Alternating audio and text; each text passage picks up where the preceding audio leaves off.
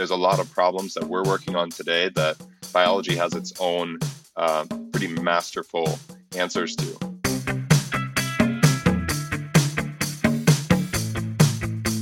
Welcome to the Swisspreneur Show, a podcast about startup stories and learnings from experienced entrepreneurs. Here's your host, Sylvan.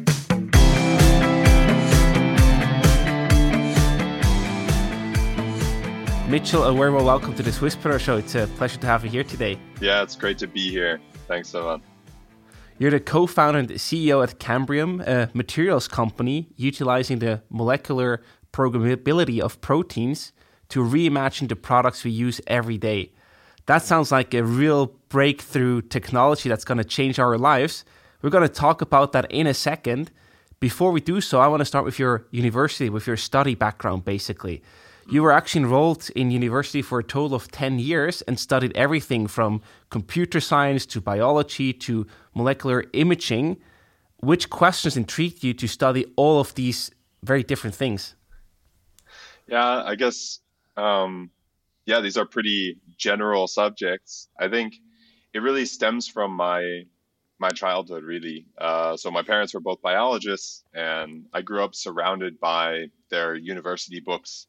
When I was a kid, I used to live in Iowa and then Ohio, and the ground there is like an ancient seabed, basically.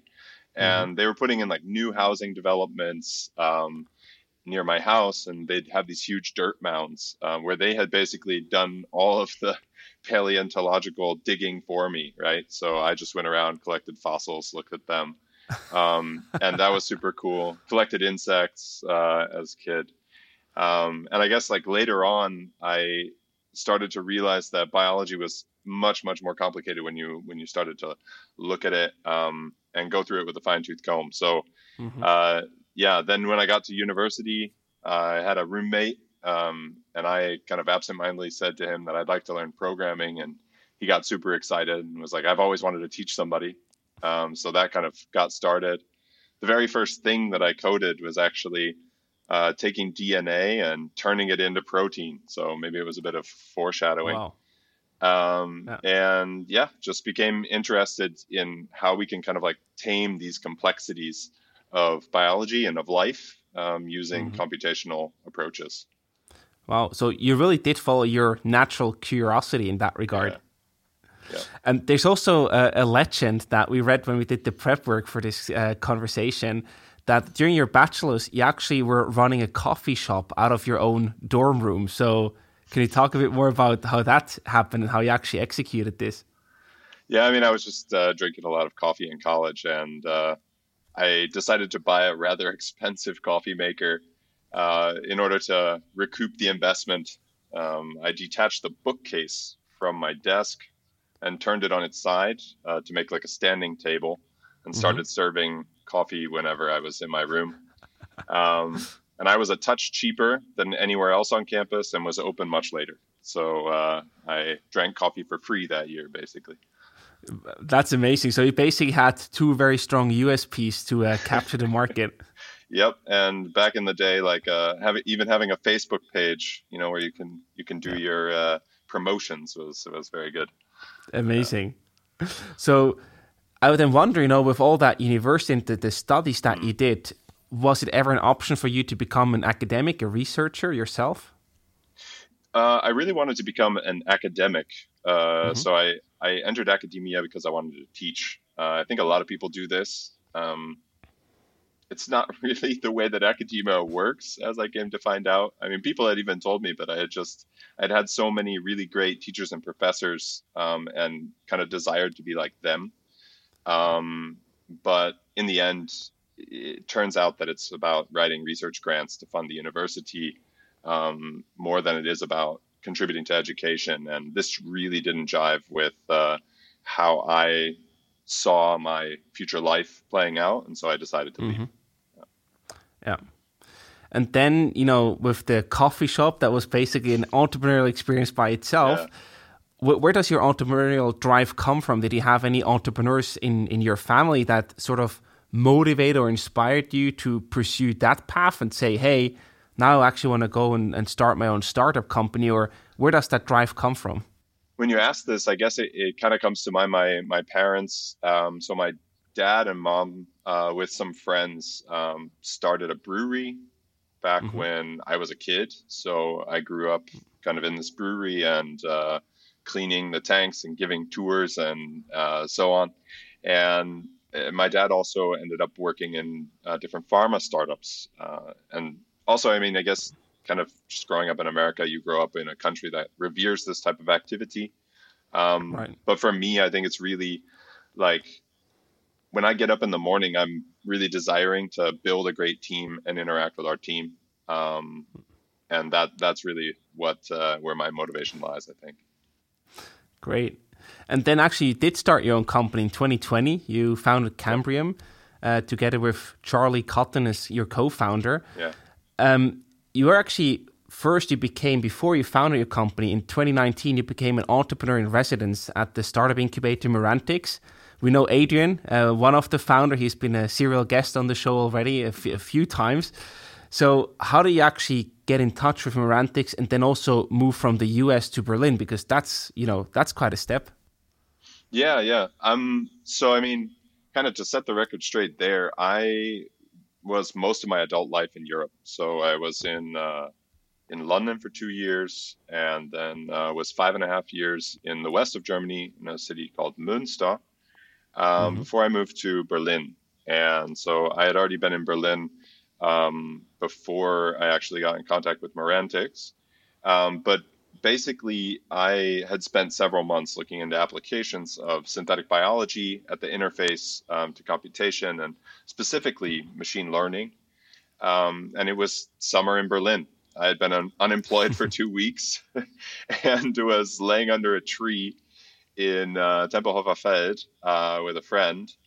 And I was just like scrolling through LinkedIn jobs because he was also unemployed. We were both just scrolling through LinkedIn jobs. And I found this EIR position at Merantix, which is a ML incubator. And so I took out my laptop, tethered, sent off an application within 20 minutes. I thought it was a cool opportunity. And where do you then take it from there? Because as an entrepreneur in residence, you probably look into different startups, etc. How do you then make the switch to really start your own company? Yeah, so I mean, when I joined them, it was really with the ambition to start my own company. So I looked at a few different things, but I was already kind of thinking about how do we create new materials or create basically new like replacements for things using synthetic biology. But in the end, I ended up really deciding that materials was what I wanted to focus on. And it wasn't just me, right? Like I also had our head of business development, Ruben, was working with me at the time, as well as Charlie at the point that we spun out. We had already known each other for 6 months. So it was really a team effort to end up coming up with this idea and going on to pursue it. And please also talk a bit about how you met Charlie. So that was part of the program, I guess. Yeah. No. So I met him through a mutual friend. Okay. Yeah. So Max Mundt, who co-founded the German Association for Synthetic Biology. And he now works for another great startup in the synbio space. But as part of his previous company, he was looking for a lab to work in and did some lab work with Charlie then. And he thought that we would be a good match, and he was right. And what actually makes that good match? What makes you a strong co-founding team? Yeah, I think Charlie's very creative. And I also really appreciate like the way that when he goes into a room, he really knows kind of what to say and exactly how to read a room really quickly. So that's really nice. Great traits to have. Absolutely. Let's also talk a bit about the market that you're actually active in. So one thing that you say with Cambrium is basically biology is the most advanced technology on Earth. Can you explain a bit more what you exactly mean by this? Yeah, sure. I mean, when I say this, it's not like, pointed toward any particular market. I think really I'm thinking about the things that biology has solved. I mean, there's a lot of problems that we're working on today that biology has its own pretty masterful answers to. So like we're trying to, and we work with robots, but people try to build robots. Biology has robots, nano or little micro robots in terms of microbes, all the way up to sentient beings like us. And like swarm intelligence, people are working on, but like bees do that anyway, right? Ants do that anyway. And people are working on carbon removal, but like biology made like an MVP in cyanobacteria and did some further development, got some algae, packaged the technology and differentiated into different markets, I guess is what I would think of, and made like plants or the kelp in the sea.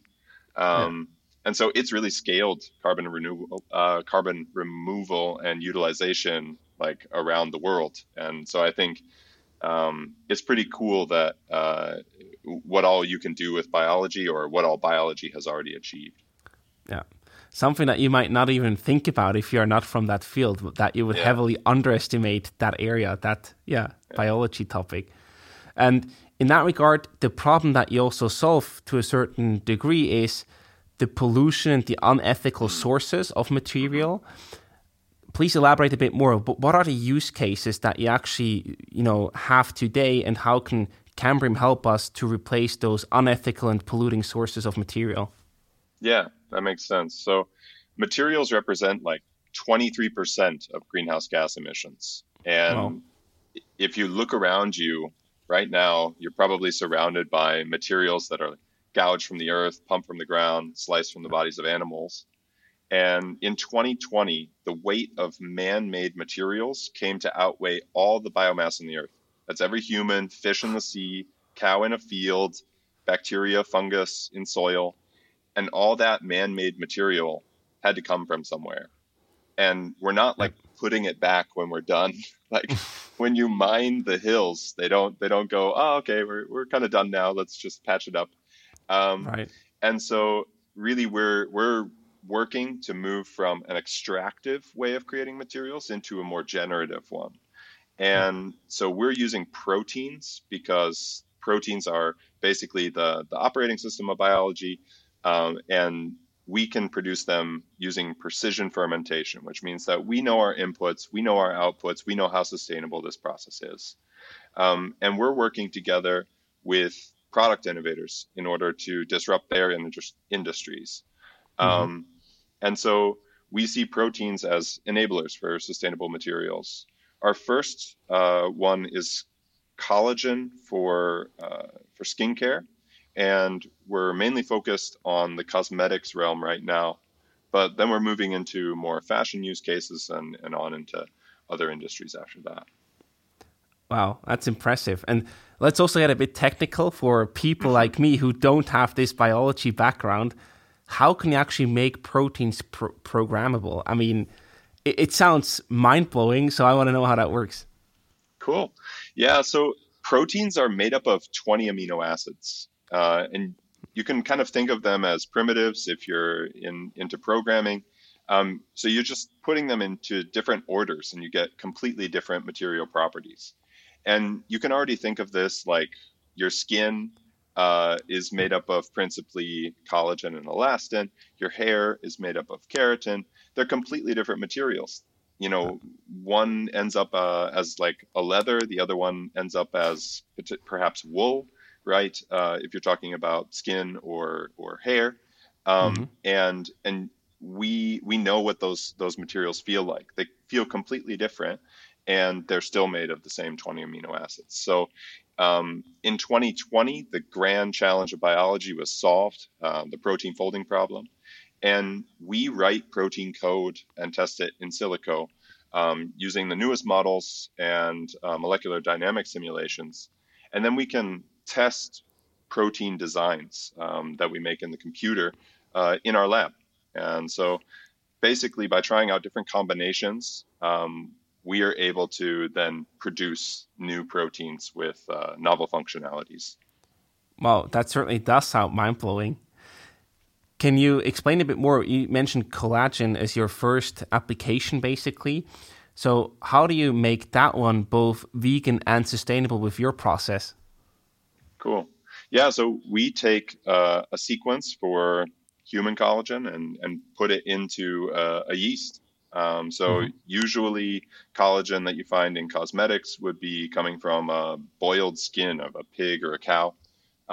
They call it hydrolyzed collagen, but that's really what people are putting on their face. And Okay. our product is 100% human match, hypoallergenic, and we use a yeast and a fermentation process to produce it. So it's similar to brewing beer, and it takes much less carbon to keep some yeast cells alive and happy for, few days or a couple of weeks than it does to keep a pig or a cow happy for 1 to 2 years. Absolutely. Are there any drawbacks in the process of yours, or any challenges from a consumer or product perspective? Mhm. I think that, it's sincerely a lot easier than trying to raise a pig or a cow, Of course, yeah. and then boil it. So I think there's maybe a challenge right at the beginning of designing it and scaling it up, but we've done that. So I think Yeah, I'm very excited to see what next year brings. absolutely. And who are your customers for that collagen product Mhm. that you're putting out there? Is it mainly, you said, I think, cosmetics or beauty industry? Yep, yep. So we work with innovators, premium brands, and they basically set the trends, right? So Hmm. at this time, we serve select brands, two main customer segments, but basically the outcome is the same. We enable them to increase their potential market size. And for Yeah. premium brands who currently use animal-derived collagen, they can't access customers who are interested in the fastest growing trends of clean, vegan, and sustainable beauty. Yeah. And for premium vegan brands, they can't take advantage of this like recognizability and anti-aging properties of collagen. Hmm. I was told by one brand, even my grandmother knows about collagen. And so we let vegan brands expand their potential market too. Wow, amazing. And I'm not sure if you're able to share any of the data here, but how do your sales look at the moment? Is that like your main revenue source? Yeah, so we're currently working with innovative early adopters, and they've signed with us and have the right to the first samples. And we're going to enter the market with those early adopters next year. Okay, great. And why was collagen the first product that you launched there? Is it like more technology driven, where you said, hey, this is what you can actually do with your technology? Or was it also very much market and need driven from the suppliers, the cosmetic brands, or a mix of the two? I mean, we went through a whole process. I think if we go back to when we founded the company, we set out our why. We were like, we are going to make materials that matter. And Yeah. this is mattering to our customers in terms of performance and being able to innovate, but Hmm. also mattering to the environment. And for mattering to the environment, you need scale to have an impact. And we would love to go straight to the end goal and work on things like plastic packaging. Yeah. But we learned from previous biotech companies that you really need to have an impact from day one. You need customers from day one. You need sales, and you need feedback. And so at the beginning, we found that those products are a bit too cheap and plentiful to compete with at this early stage when we were just Hmm. starting out. So we went for an application that had the desired volumes, price, and demand that we can serve today as our technology scales. Yeah, that makes a lot of sense. And in that regard, I also wonder, if you go into a market, an existing market with your new innovation, with the new technology, is it sometimes difficult to educate the market and to tell them, hey, you actually need this, this is why it's so much better? Or is there already a better understanding out there and also more of a need and demand for your solution? At least for the first collagen product, there was basically just market pull. People were asking us, Wow. "Can you make this?" Right? And we said, "Yeah, yeah, we can." um, but for kind of the way that we've been looking at markets, we're not in the business of just going and like replacing products. We provide material innovation Yeah. and we provide novel materials, novel functionalities. And so we've been pairing with innovators who are open to working with us on a new use case. And Hmm. in the end, once they've entered the market, they're going to redefine those industry standards and force legacy players to either adapt or perish. And that's really what we're hoping to catalyze. So working with innovators means that we're working together to solve a material pain point that they already have rather than trying to, push something into the market Right. with much larger players who generally don't want to move, right? And Hmm. but they're basically the ones that we're looking to redefine. Yeah, and I assume with the pull of the market, that's also putting you in a much better position to develop faster and to also show traction much faster. For sure, for sure. So basically, you now live in Berlin, in Germany, but you obviously you have American roots. So I also wonder, was it ever for you an option to start your company in the US, or was it always very clear to say, no, I want to stay in Europe and I want to have my company located in Berlin? Yeah, I've been in Europe for quite some time now, and so I was really happy to be here, and this is also where Charlie was. And so when we decided to start the company, we are really leaning on some of the positives that Europe can bring. Not only for our first three industries does Europe actually have the larger market share, but also there in Germany, there's a large manufacturing history, right? And so we can Yeah. really look toward a history of material innovation and manufacturing here. And I think as well, there's really undervalued talent, and the team that we've built has been a testament to that for sure. Hmm. So our team has come from all over Europe, and actually we've been attracting some talent from the UK, from the US, who are really happy to come here and live and build this big Cambrian experience with the rest of us. Fantastic. And do you have any aspirations of entering the US market with your company? So, I mean, we are definitely speaking to U.S. companies as well. It's the second biggest market, I would say, for many different applications that we're looking at. And so, we'd be very excited to enter the U.S. market. It's definitely something where I would be comfortable, but uh, and it obviously also opens up a different talent pool. But this is Right. definitely something that we will look at in the future, but is not going on for now. Great. So yeah, that is actually a very exciting future ahead, right? Yeah. You have the first client signed up, you're about to launch products with them. Maybe there's even international expansion coming after that. So it is a very interesting future. And if you project very far down the future and say, okay, we're actually able to survive the climate change and solve it in a good way, from your perspective, how radically different will the world be if you could also contribute to that, say, 2 generations from now? Yeah, I mean, I think it's going to be massively different, right? Like, I believe humanity will survive climate change. For me, the question's more, what does that world look like? And Hmm. will we be thriving or barely hanging on in some survivable pockets somewhere? I think the general consensus seems to be that we need to create a more circular economy, and this is the grand challenge of our generation. Hmm.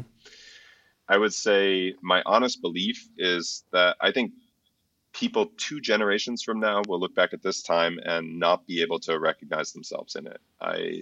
My grandfather was telling me about growing up before his home was electrified, and he would read books and see films about the future.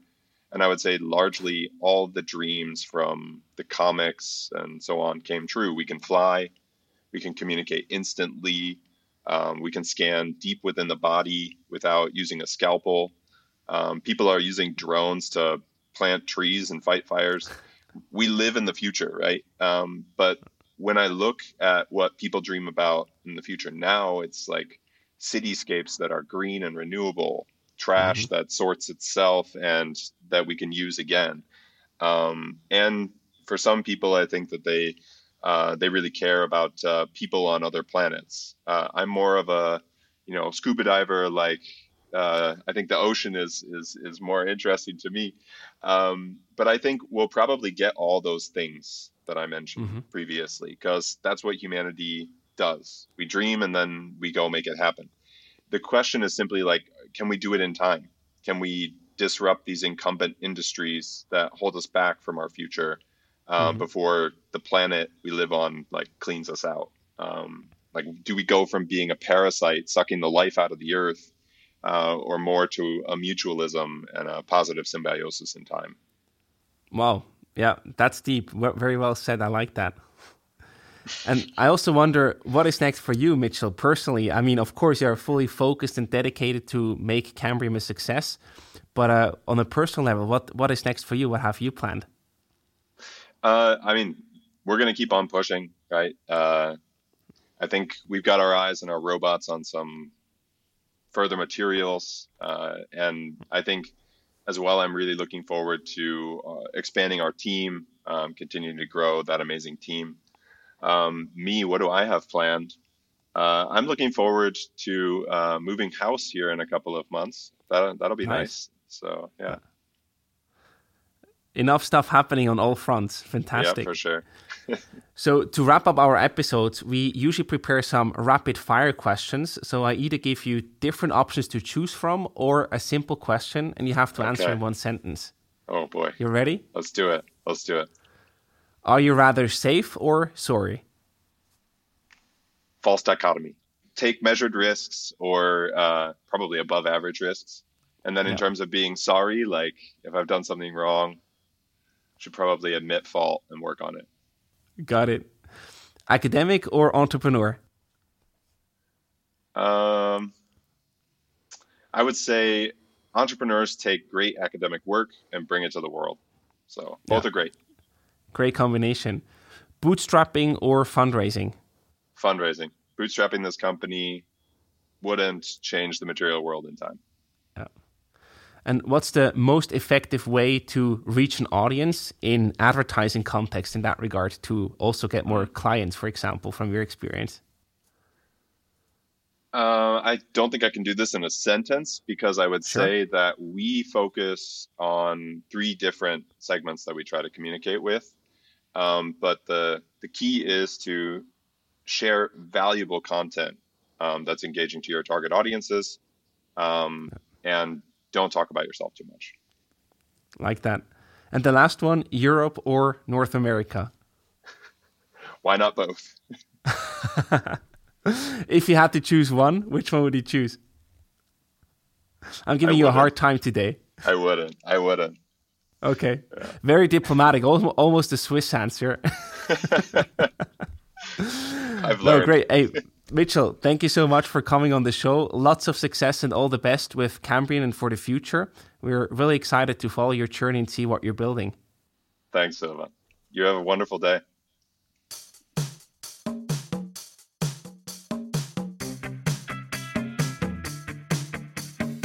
We hope you enjoyed today's episode. If you did, you can support us by rating our show on Apple Podcasts.